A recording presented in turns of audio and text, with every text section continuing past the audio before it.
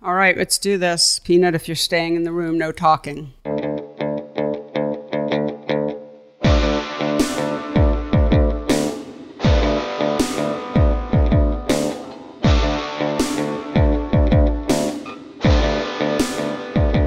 Hello and welcome to the Photo Work Podcast, the talky and touchy-feely version of my book, Photo Work, 40 Photographers on Process and Practice. Hello everyone, I'm Sasha Wolf, recording today from the giant tin can on the mountain in Woodstock, New York. I'm so happy to be saying these words again. I was a little worried I wasn't going to remember how to say the intro, but there's nothing new, of course, there because I forget that on a regular basis. But I'm really happy to be back with everyone, and thank you all for the continued emails and messages that you send me and Michael about how much you love the podcast and how much it means to you, because it really makes me feel like I know people and I know the audience, and it really made me miss everyone in some sort of strange, wonderful way. Enough of that mushy stuff. Here with me, as usual, were you getting nervous, people? You probably were. Probably like, oh my God, is he not there? He's come down from he's come down from the mountain. He's got a long gray beard. The hermit on the hill, Mr. Michael Chovan Dalton. Hello, Michael. Hello. How are you? I'm good. I also feel like I'm shaking off the rust a little bit, but yes, I'm good. It's been a nice but busy break that we took, because it wasn't really a break. It was not for us. More just getting ready for season 3 here. Yeah. Well, we did get a break from being self-critical. We got a break from the God, do I actually sound like that? And that's right. How many times can a person say Yeah, all those things that sometimes people say to me, by the way, that, how do I do this? Because they hate hearing themselves talk. And I'm like, yeah. Exactly. We just do it anyway. That's right. All right. It was a break from that. It was a break from being really self-critical. But otherwise, we were working on, we have so many great guests coming up. This is the beginning of season 3, which is really exciting. And we're just super, super committed. We've been working on a lot of really cool stuff that I think we're going to get into more next show about more of what we've been up to. So many announcements. Many announcements, but stay tuned.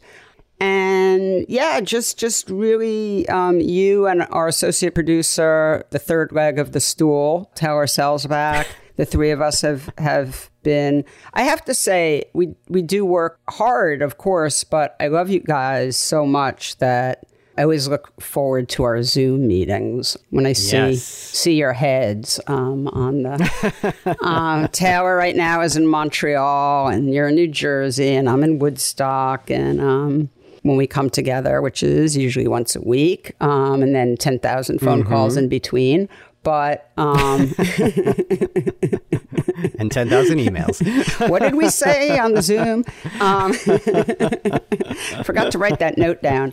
All right, so enough silliness. We have a great show today that we're going to talk about in a second, but I want to make an announcement. Please bear with me. I'm teaching a workshop again for Ralu's workshops this winter, and I'm working my ass off on it, and I really want people to sign up so that my hard work is not for naught. Yes. It's called Building a Body of Work in the Real World, and I'll just read you a little blurb. What makes a strong, fully developed body of work? What does the life cycle of a project look like from concept to execution to completion? Sasha Wolf, that's me, will present a 7-week class focused on project development, closely examining and dissecting the elements required of a fully developed photographic project. Through lectures presented on a wide variety of photographers, Wolf will examine the concepts of recurring motifs and forms in the work, the importance of elements such as distinct color palette and point of view, as well as the relationship between concept and the aesthetics you choose to work with. Also cover different working methods, including short, medium, and long-term projects, research-based projects, and projects that take shape organically through a shoot first, edit later approach. Okay, blah, blah, blah, blah, blah. Every week, I'm going to do a lecture, and then I'm going to bring on a guest who's connected to the sort of topic at hand. And so my first week is Todd Heido. My second week is Catherine Opie.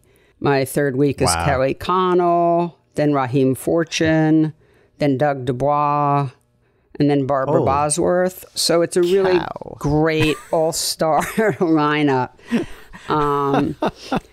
So sign up, go to Lalou's workshops and sign up. Okay. That was not a fake reaction. I had not heard the list of guests before. Oh, yeah, That's amazing. It's a good group. Good group.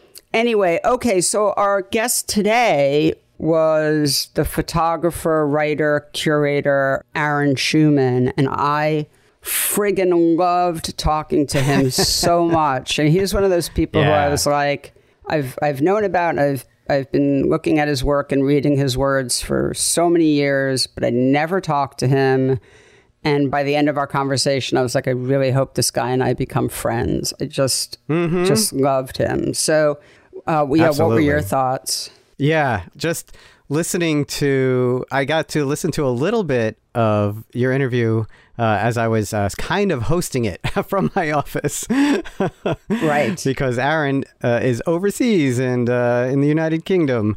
And I loved the little snippets I got to hear in between teaching and visiting my office were fantastic. And I especially loved, now having edited the show, the way Aaron talks about research as just, not this sort of singular, go to the library, look things up, go to your computer, look things up, but just your life. Like your life is filled with research, right. And it's a tool for you. It's just so good, so good. And it flows throughout the conversation, and it's included in so many other parts of the conversation, which you would have to listen to.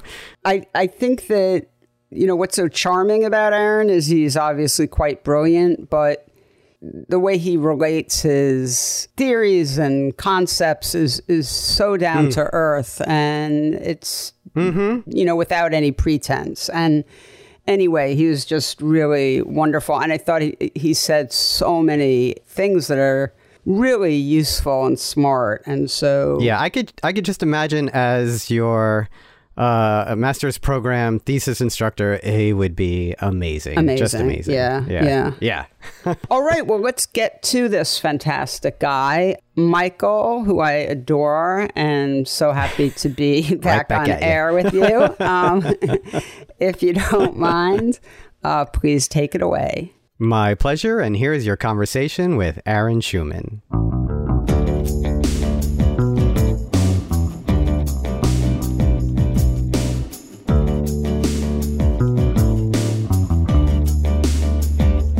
Aaron Schumann, welcome to the PhotoWork podcast. Thanks so much for being with me today. Thanks so much for having me. I'm looking forward to this. So, start as we always do. If you could just tell listeners, about yourself and how you got to where you are today and where you are today. Okay, that would be sure. Great.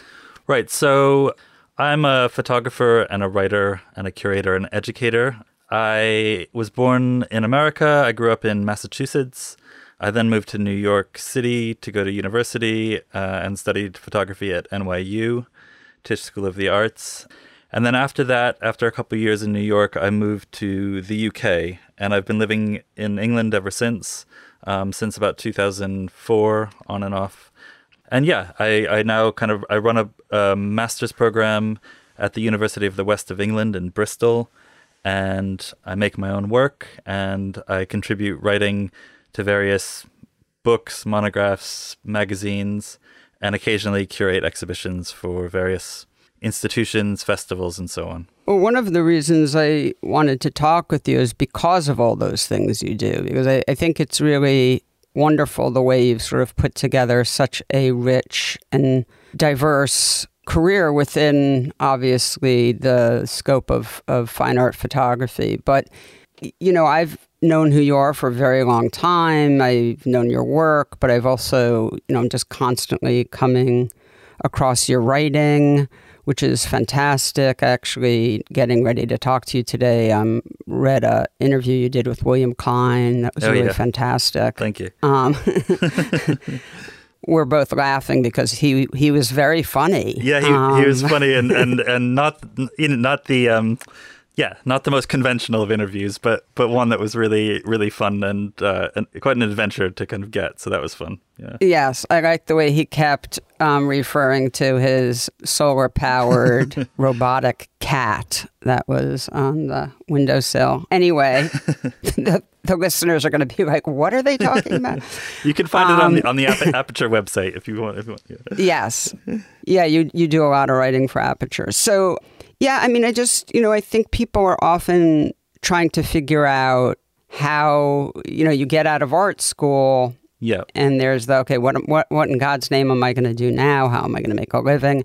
And I just think you've really put together this really interesting, these building blocks that build on each other, but also sort of move out to the side. And I just sort of wonder how that all happened, and if it was always in your head, or if I'm gonna. No, it was. Yeah, go ahead. Yeah, it was very spontaneous and accidental, really. So, ever since I was kind of 15 years old, I've wanted to be a photographer. And like I said, I went and studied photography at university, and I was doing some assisting while I was in New York, and also doing some internships at galleries. So I started getting interested in not only making photographs, but trying to understand how they work and why they impact me and kind of have any effect on me. And I was also seeing kind of lots of different sides of the industry, for want of a better word, in the sense that I was interning at galleries like Louvring Augustine and Andrea Rosen. So I was seeing photographers like Larry Clark and Gregory Crutzen. And again, this is the mid-90s. So it was kind of also a time when photography was really coming to the forefront of contemporary art. I also started doing a double major in art history during that time as well, because I just enjoyed taking art history classes while I was at college. So I just kept pursuing that. And so I started seeing photography. I mean, I always try to look at photography through the eye of a maker, of somebody who really wants to understand why and how work is made. But I also, in my studies, started thinking a little bit more broadly about how it functions outside of, my own life, and how other people's pictures function as well. And then when I finished college, I did a few years of the kind of grind of freelancing, which meant that I spent a lot of time in my bedroom waiting for the phone to ring. And and a friend of mine had started, this is around early 2000s, so the internet was kind of becoming more and more prevalent. And a friend of mine had started an online magazine that was related to poetry and his interest in poetry. And so I started looking at that and getting excited about that. And I also had a friend at the time who was editing or the assistant editor at Blind Spot magazine, which was a great photographic magazine fantastic in New York. And I really admired what they did and how they made work, and how they made their publication featuring various portfolios and so on. So I decided I'd teach myself the very, very basics of building a website and start my own magazine, really just as something to kind of keep myself busy and keep my head in the game, and also to start engaging with not only my own pictures and just looking inward, but also looking outwards to other people's work that was out there. And so I started the online magazine in 2004. It was called Seesaw Magazine. And really it was very, very basic. It featured 4 or 5 portfolios of photographers whose work I had come across and who I liked. And also, I started using that platform as an excuse to be able to interview other photographers. I discovered quickly that by having a magazine, I could email Todd Heido or Stephen Shore or Richard Misrak and say, "Hi, can I interview you for this magazine?" Whereas if I just called them, out of the blue and said, "I'm a photographer too, can we hang out?" they probably would have hung up on me. But just by having this so-called brand that I was building, in my, like I said, in my bedroom. It gave you legitimacy. Yeah, it gave me an excuse to start interviewing photographers, start writing about photography more and more, and also helped me build a bit of a network and friendships with my contemporaries and other photographers that were kind of emerging around that same time. So yeah, I mean, the first issue of that magazine had an unknown photographer called Richard Moss and another unknown photographer called Esther Teichmann, who became very close friends of mine and then have gone on to do amazing kind of things. But it also featured interviews with, some well-established photographers, like I said, Stephen Shore and so on. So it started to draw an audience. And that eventually led me to getting commissioned to write for various publications. Firstly, kind of book reviews or doing interviews or people wanting to rerun the interviews that I'd published on Seesaw. And then it kind of snowballed into getting occasional commissions or me pitching ideas to editors asking, would you be interested in me writing about this new artist or this new book or this exhibition coming up? And then that accidentally kind of led on to me being invited to curate an exhibition for PhotoFest in Houston in 2010. So they kind of called me out of the blue and they said, I think there were 3 or 4 different curators that were each curating one show. And all of them were coming from museums or institutions. But they kind of got in touch with me and said, you seem to have a real finger on the pulse of what's going on, and we'd love you to curate an exhibition. And I did respond kind of saying, look, I'm not a curator. I've never curated anything. And they said, well, each issue of your magazine is curated. So we just want you to do that for the festival. So that's what got me into curating. And all of that is to say that it was almost this tangent that went a little bit too far in terms of my career, because the writing and the curation, and then eventually that led on to teaching, all of that stuff in my head was always on the periphery of my own practice. But of course, you only have so much time in the day, and a lot of that stuff started taking over a lot of my time. And so to a certain extent, my own practice, even though I was constantly making new work, I wasn't really putting it out there or disseminating it as much as I probably should have been. So in 2014, I kind of made a decision to stop doing Seesaw magazine. All of the issues are still online and available, but I haven't published one since then. And to really focus on making sure that before it was too late, I started publishing the books I wanted to publish, making the projects I wanted to make, and getting my own work out there as a maker of pictures as well as a commentator or critic or curator. You just said that working on Seesaw and working on these curatorial projects was probably not great as far as getting your own work out there, but do you think it had any effect on the quality of your own work, just in terms of concentration and just how much, really sort of intense, mindful dedication it takes to make a new body of work? Yeah, absolutely. I mean, I have, in the long term, I have no regrets. In the short term, it was slightly frustrating because I was constantly being commissioned based on my writing or other things. And I kept kind of wanting to say, but I'm a photographer too, But I think the first 2 issues of Seesaw, I did put my own work in it. And I got an email out of the blue from Richard Misrak saying, this is before I'd ever met him or interviewed him or anything, but saying he basically had somehow stumbled across the website. And he said, I really love the magazine. I like the interviews that you're doing. The work that you're showing is great. But really be careful not to turn this into a vanity project. Don't incorporate your own work into everything that you do. And I took that to heart. I did, because I really didn't want the magazine to be seen as me just kind of trying to weasel my way into the industry and my work into the industry that way. So I took that to heart. And so I really started separating the 2 and then the 3 things from one another. But that said, like you were saying, I definitely learned so much about how other people make work. I absorbed a huge amount of information and research, looking into the history of photography, looking into traditions and lineages and meeting other photographers and trying to understand their practice. And from the start, like I said, I was always really interested in approaching it from a photographer's perspective. So I wasn't trying to play the role of a theorist or a critic whenever I was writing or curating. It was much more of me trying to engage with other people's work and interviewing them from the perspective of, I'm a photographer and I just want to understand how you make things and why you make them and what do you look at in order to get inspiration and where does it come from and all of those kinds of questions. And of course, I definitely feel like all of that research and time spent thinking around those ideas has had a huge impact on the way that I make my own work and the way that I think about my own work, and also the way that I put that work out into the world, how I edit the books, how I sequence the books, how I exhibit my work in gallery contexts and so on. So yeah, I would definitely say I'm glad I went through all of that now, so that I really do feel confident, and I understand what I'm doing and what I'm trying to do when I'm making my own work as much as anything. Well, what are you doing and what are you trying to do? I mean, you have a new book out, Sonata with Mac, which is very beautiful. I want to talk about that. But, your practice is definitely hard to sort of pinpoint. I mean, the things that jumped out at me were, A, that it was hard to pinpoint. Yeah.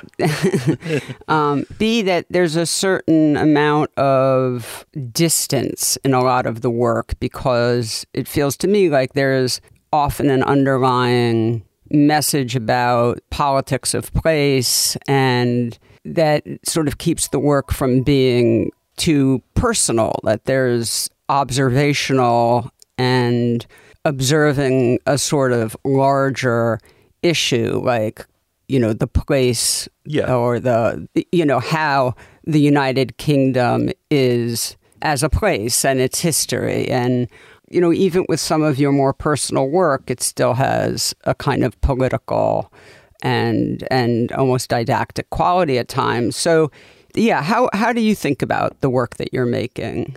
Yeah, well, all of the work that I've made in the last kind of 7 or 8 years is definitely coming from a personal place and is founded upon personal experience, personal perspective, personal history, that sort of thing. But I tend not to make the work particularly autobiographical in an explicit sense. So I've made 3 books so far. The first of which was called Folk, and that was looking at ethnography and an ethnographic museum in Poland. But that whole project started off from the fact that my great-grandfather on my mother's side had come from that region of Poland. His culture and community had been documented by this museum at the turn of the century. And I was interested in engaging and exploring with this place, originally through my family connection to it. But inevitably, it kind of went off and veered off in another direction, because I wasn't particularly, once I got there, I realized that I wasn't really interested in finding, quote unquote, finding my roots. I was much more interested in trying to understand how that culture had been preserved and cared for and exhibited and recorded through the context of ethnography and that museum. Yeah, so it comes from a personal connection, but it also has a kind of, that one has a particular interest in the field of ethnography and how cultures, and in particular folk culture or everyday commonplace culture rather than kings and queens and so on, are recorded and placed into a historical context. And that's where maybe a political kind of slant comes into it, in the sense that it's not political with a capital P, but with a small p, in terms of trying to understand how memory functions, how photography works within the context of research and history. So that all played an important role there. Then with the second book, Slant, which came out in 2019, again, the project is entirely made within a kind of 20 or 30 mile radius of where I was born and raised and spent the first 18 years of my life in Western Massachusetts. But also, again, so I had a very close personal connection to that place. I knew it like the back of my hand in the sense of photographing it. I'd spent many teenage years frustrated that there was, quote unquote, nothing to photograph there. But of course, when I went back 20 years later, I realized there was plenty to photograph there. And also I was engaging with that place from the perspective of somebody who had been away from it and had lived in another country for, more than a decade and a half. So I was going back and kind of rediscovering that place and my connection to it, but from this slightly altered perspective of an outsider and an insider at the same time. And that work was also being made during the course of the rise of Trump and the election 2016, and then followed on into the first couple of years of Trump's term. So yeah, so that work again took on a slightly political with a lowercase p perspective in terms of thinking about how certain things were coming to the forefront in American culture as I was seeing it from this perspective, and the kind of rise of more prevalent, I don't know, xenophobia, misogyny, paranoia, and also just kind of bizarre behavior that was taking place. So again, do you want to just explain what Slant, what the premise is? Because yeah. So the premise of that book was really, I had gone back to visit my parents in 2014 and was looking through their local newspaper, which comes through letterbox every week. Mm-hmm. There's always a page every week in the newspaper that has it's called the police reports, and it's all of the reasons why the police have been called out during the course of that week. Mm-hmm. And I don't know if they publish that just to entertain people or to prove that people's tax dollars are going to a good cause. But it's a small college town. There's not a huge amount of criminal activity going on, at least not on the surface. And a lot of the reports are really kind of banal and boring, fender benders and, I don't know, some frat kids getting too drunk and, I don't know, stealing a fire hydrant or whatever.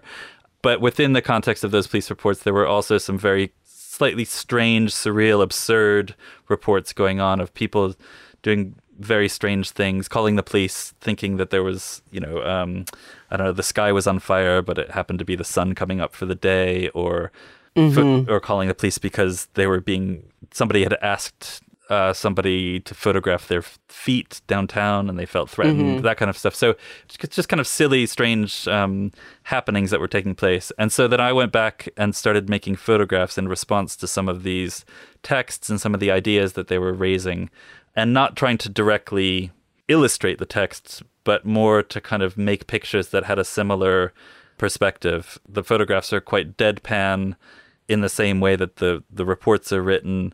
The pictures look like there's not anything really going on in them, but there's tiny little details that suggest something strange or surreal or absurd or sinister or whatever. And so it was playing with that idea of mixing those texts and those images together to form a sort of pseudo-documentary I don't know, project around these themes that I was kind of engaging with when I was going back to that place.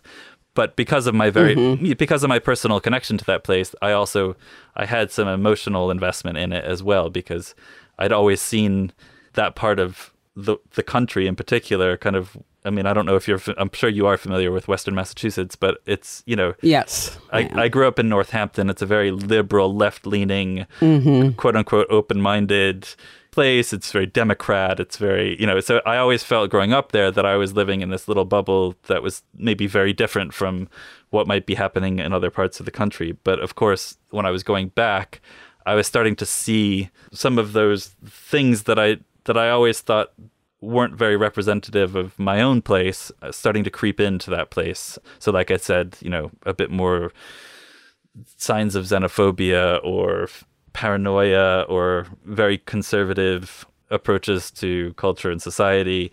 And that was quite shocking to me, having left that place. I just want to mention, for people who haven't seen the book, I mean, you can see the project on your website, but I think the sort of form of it works really well with what you're describing, because, at times the clippings are very funny, at times they're disturbing, at times the pictures are sort of funny, and at times they're sort of like there is a way in which the whole project keeps you off balance that I think is really effective.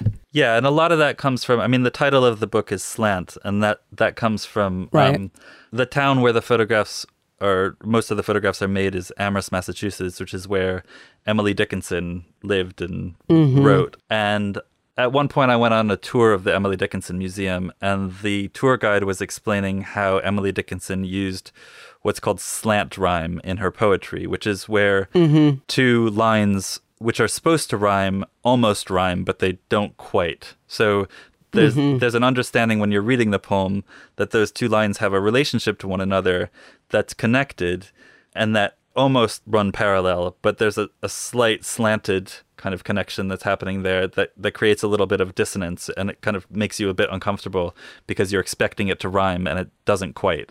So when I heard that kind of explanation of slant rhyme during that tour, I thought, wow, that would be a really interesting way to think about the texts and the images, because I really didn't want the texts to be kind of captions for the pictures, and I didn't want the pictures to be illustrations for the texts. But I did see them working together in a kind of poetic way and kind of feeding off of one another and feeding into one another in kind of interesting ways. So yeah, I was interested in creating that kind of sense of a relationship between the two, but without it being too obvious. Well, I think that's a great example of different ways in which an artist can be inspired to sort of take their project in a certain direction based on, some, happenstance, like being at the Emily Dickinson Museum, and just always being mindful of what you're working on and being open to being inspired by these little nuggets. Yeah, for sure. I mean, that's something that I talk with my students quite a lot about. I talk about their research being, research is something that exists within your whole life, that it's not something that you need to consciously commit to by going to a library or, reading difficult texts all the time or, thinking deeply and heavily about philosophy and psychology. I mean, all of those things are very important, but I also think you need to be open to sources of inspiration and input all around you, whether it's text messages between you and your friends to overhearing a conversation on a bus or a train in the seat behind you to going to the movies or stumbling across a TikTok video, whatever it might be, but all of these things are potentially useful to you in lots of different ways. And I really try to practice that as much as I can myself. Yeah, no, I think that's fantastic advice. Your students are lucky. So let's talk about Sonata. I want you to tell us about that project. Yeah, so Sonata was a project that I started in 2019. I've always been interested in and wanting to make a body of work about Italy and traveling through Italy. And I've spent a lot of time going back and forth to Italy making terrible photographs because it's one of those places that's very easy to fall into traps of cliche and so on. And so this time I was determined to kind of tackle it head on and see if I could make something of it. And what I was really interested in was not so much doing a documentary project about Italy or trying to pretend I knew what the culture or the politics or the experience of being an Italian was, but I was more interested in that history and culture that I myself participate in, of using Italy as a place of the imagination, a place that people go to discover their emotions, their sensations, encounter, food, La Dolce Vita, blah, blah, blah. And the idea that there's this place that many people have traveled to over the course of centuries to not only kind of see the place itself, but to experience something within themselves and in their own imagination. And in a sense, the project is really more of a project about the imagined Italy than it is about Italy at all. So yeah, I started looking into and researching things like the Grand Tour and the reasons why, firstly, kind of Northern Europeans and English people, the British people, and then eventually Americans started continually going to this place and trying to find something there, including philosophers. There's a famous story of Friedrich Nietzsche, who was, a nihilist and kind of one of the darkest people on earth at the time, and he went to Italy to free his soul and to kind of enjoy life once again. So I was really interested in that idea because it's something that I've done myself throughout my own life in that country. So I started to make this work based on that and trying to make pictures that really somehow evoked or captured the sensations that we encounter when we go to this place. So the book is initially inspired by Goethe's Italian journey, which he did in the late 18th century. And he talks about going to this place and discovering sense impressions and having clear, fresh eyes. And so I was really interested in that idea of going to Italy and trying to have clear, fresh eyes, and also to really become obsessed with sense impressions. So the photographs are really trying to evoke taste, sound, smell, all of these things, and kind of indulge those feelings, and also try to convey them to the people that are looking at the pictures as well. So these books were done by Mack. Yep. How do you develop a relationship with someone like Michael Mack? How does that happen where, you wind up being a Mack artist? Yeah, I mean, my relationship with Mack, I think initially started through my writing. So I'd written a bit about projects that Mac had published and various photographers' books that they'd made. I was then approached by Alex Soth to write some texts for a book that they were making about, it was the original version of Gathered Leaves. And in that, they wanted a collection of texts that would accompany Alex's collection of pictures. And because I had interviewed Alec quite a few times and written about his work quite a few times, they approached me to do that. So I did a bit of writing for them, and that was published in 2016. And then I think, like most people, I was really hesitant and slightly afraid to show my own work and approach a publisher with my own project, but eventually kind of worked up the courage. I'd been working on Slant for 3 or 4 years. I thought I had something substantial there. I had some strong images, I had some strong texts, and I had an idea of how I wanted to make it into a book. And so I just emailed a PDF, a kind of very, very basic PDF of the work to Michael, and said, if this is of any interest, let me know, and if not, no worries. I don't. And and I got an email back saying, do you want to come in for a meeting and we can talk about it? And that's where it kind of started. And then eventually, we developed the project together along with his team and his designer Morgan. And it took a good year and a half to finally go on press, but it was well worth it. So that's how that relationship really started. Well, I think it's important what you just said, because it is intimidating to, working with someone, sort of in one capacity and be known or thought of in that capacity, and then sort of reach out to them and say, hey, but look at my artwork. And that's obviously extremely difficult, but, nothing ventured, nothing gained. And obviously it worked out well for you. So courage, everyone. No, courage. I think that was, it was definitely, like you said, I had nothing to lose, and except my pride, I guess. And, right. And that's not worth much to me. So I can, I find, working up the courage to do that. It's, again, something I talk to students a lot about, is that, making the work is only half the battle. You actually have to share it and show it to people and get it out into the world. And I don't think there's much to lose by doing that, other than, you might get some good criticism or good feedback, or you might realize who your audience is and who it isn't, or you can only learn from doing it. So I would really encourage people to try to get over any fears you might have, because I've seen too many great bodies of work disappear under people's beds or in their hard drives, never to be seen again, because they just didn't have the courage to put it out there. Yeah, I mean, it's one of those things where some people genuinely have the self-promotion gene and they're really comfortable doing that. Yeah. But I think most artists are not, or at least a good portion of artists are not.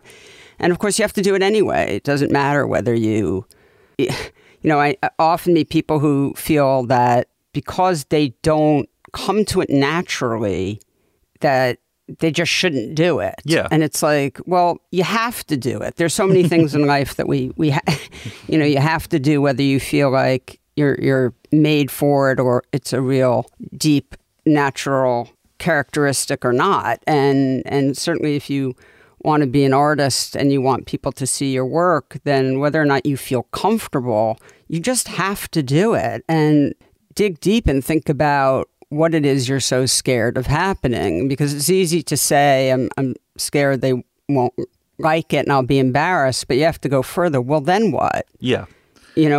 What happens if you're embarrassed? I mean, does the world blow up? I mean, is someone you love going to die because you were humiliated? I mean, so to really try and investigate those feelings, and you sort of have to if you're going to be in this position, because you are making yourself vulnerable, of course. Yeah, and I think it's also thinking about the ways in which you go about doing that, because some people are more introverted and some people are more extroverted, and there are lots of different avenues to get your work out there and to meet people, to network with people. So, I don't think if you're not comfortable going to openings and schmoozing and networking and doing all of that, then maybe the best way is to go about it through writing to people or emailing people or actually sending them things in the post, and vice versa. I think there's all kinds of ways now that people are able to share themselves and their work with others. And I don't think I agree. There's no real formula, but I think whatever you do, you have to do something because nobody's going to come knocking on your door saying, "Do you happen to be an artist and can I look at your work?" Right, that's right. By any chance.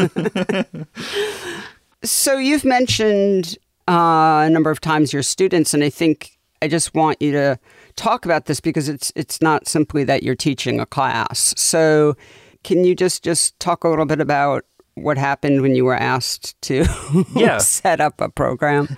Yeah, no, I had been teaching for about 10 years as a kind of part-time lecturer and teacher in different universities in the UK. And then there was the university that I work at now was thinking about starting a master's program. They have a very strong undergraduate program already developed and doing really great things, but they had ambitions to start up more of a research culture at the university and build postgraduate programs as well. And so 5 years ago, they approached me, seeing if I might be interested, and then, went through a whole round of interviews and so on.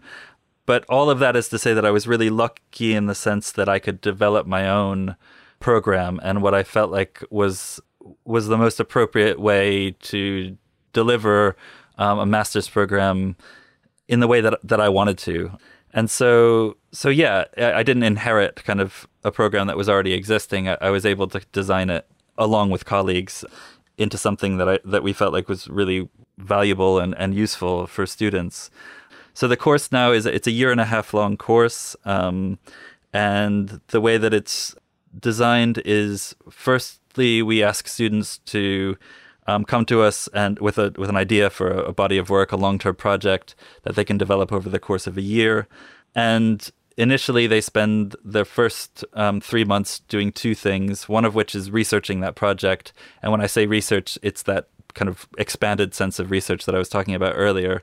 So they might be reading philosophy, economics, politics, as well as going to the movies and hanging out with their friends and all of that stuff, and trying to build a real foundation for their body of work.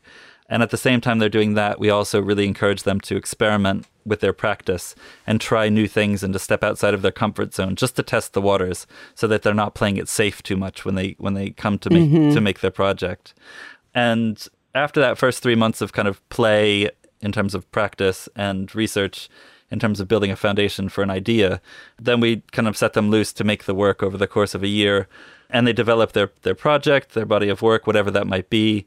And we have a very open, broad-minded sense of what that could be. But we do want it to be something that by the end of their studies, it does feel like it's substantial and solid and has, some weight to it, but also isn't something that's continues to be a work in progress and is open-ended and never will end.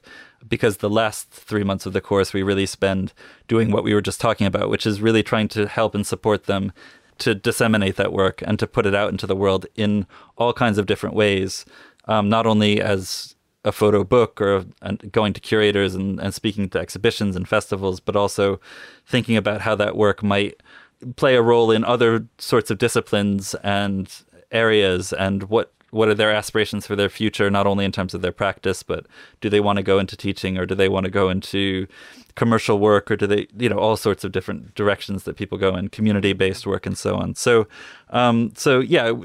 we were really lucky to be able to kind of to build a course that we felt really served the students well, and not only supported them in making a body of work, but also gave them a little bit of a safety net and a safe space to start to test the waters outside of the institution, outside of the university, and put it out into the world a bit more. Before we wind down, I want to ask you, you are, I think, I feel, a very likable person, very decent, kind, sensitive, smart. Thank you. And those things obviously go a long way out into the world. I'm always sort of stressing to artists how important networking is. Just like, for some reason, a lot of times artists think, well, networking is for bankers or real estate agents, but not them. And it's like, no, networking is important in every aspect of life. Yeah.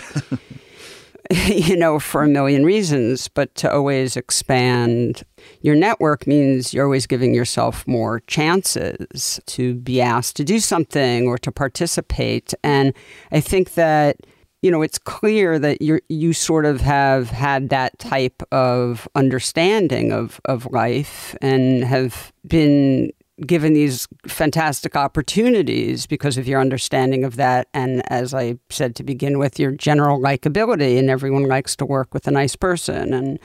But Can you just give the listeners some advice on beyond what I just said or I think building on it? Yeah. I mean, from my perspective, I really see photography as a culture and a community. And to a certain extent, a family, even if it's a dysfunctional one. And I'm personally, even though, yes, I support myself and I earn my living from being involved in this world, I'm not in it for the money or the fame or the prestige. I'm in it because I want to be a part of this community. I want to be a part of this family. And I want to take this culture, I want to take what I've learned about the history of this culture and the present of this culture into the future. I want to develop new audiences. I want to excite people about this medium that I am in love with and that I obsess over constantly. So I guess in terms of, I think networking, that word sometimes can feel a little bit, I don't know, slimy. Superficial or a little bit too like you said, business-like, it's not so much slimy, but it's more just like, just a little bit clinical, glad-handing, a little bit clinical or whatever. And to be honest, like if I'm going to an opening, I want to see the work on the walls. I also want to see my friends and the people that I like and the people that I admire, and I want to have interesting conversations with them. And I'm not there to sell myself in an explicit sense of the word. I'm not pushing my work onto people or whatever in those scenarios. But I am interested in developing relationships with them that may or may not, turn out to be collaborative ones in the future. And sometimes I encounter people that I really connect with. Sometimes I encounter people who I admire greatly, but I just don't connect with. And I understand that that's okay, that it's better to work with people that you're comfortable working with than maybe not. So I would just really encourage people to maybe try to see it in those light. It might be slightly idealistic or like a fantasy world, but I really do. I mean, my whole social life, not my whole social life, but my social life often revolves around this community of people. Some of my best friends are in this world with me and have become my best friends because of working together and engaging in these places. So I tend to see it more of as a kind of a club than a, and a community and a group of people who I genuinely really like and like working with and engaging with, rather than thinking of it as like a business proposition. But I don't know, in the long term, I don't know if that's the best advice in the world, but it's one that I find most rewarding, because whenever I have tried to engage with this culture in a slightly more, I don't know, aggressive business way, it never is rewarding in the ways that I'm hoping it might be. So I tend to kind of treat it more like a culture and a community that I'm a part of and that I'm contributing to, and I'm getting a lot from. Well, I mean, to me, that's a holistic approach, and it's very much the way my career has unfolded. I mean, a lot of what you said is just remarkably similar to, the way my career has gone and why. Because it's never was a get-rich-quick scheme. It's about, love of the work and love of the community. And like you, so many of my closest friends are part of the community. And that, just doing your work from a place of real engagement and passion and fun. Leads to a lot of good opportunities. Yeah, I mean, and I think that's also a lot of the payoff as well. There's not a huge amount of money in this industry. There is some, but there's not. But some of the payoff are the rewards that you get through those things, through having learning interesting things, meeting interesting people, seeing incredible work, experiencing and understanding parts of the world and a human experience that you'd never encounter elsewhere. So I think, I really value that, and I see that as much of what I earn from being a part of this world as I do payslips and so on. Well, on that note, a great note, Aaron Schumann, thank you so much for being on the podcast. It's been really fun talking with you. I could talk with you forever because I think there's just so much overlap and we have friends in common, I know. Yeah. But we'll end it here for now and get a chance to talk another time. So thank you so much. Thank you. No, I really appreciate you asking me. Thanks so much. Okay. All right, Aaron. Take care. Take care. Bye-bye. Bye. Photo Work with Sasha Wolf is produced by me, Michael Chauvin-Dalton of Real Photo Show. The associate producer is Taylor Selsback, and the executive producer is Sasha Wolf. Our theme music is by J. Walter Hawks. If you like the show, be sure to subscribe and rate us with all the stars available on your listening platform.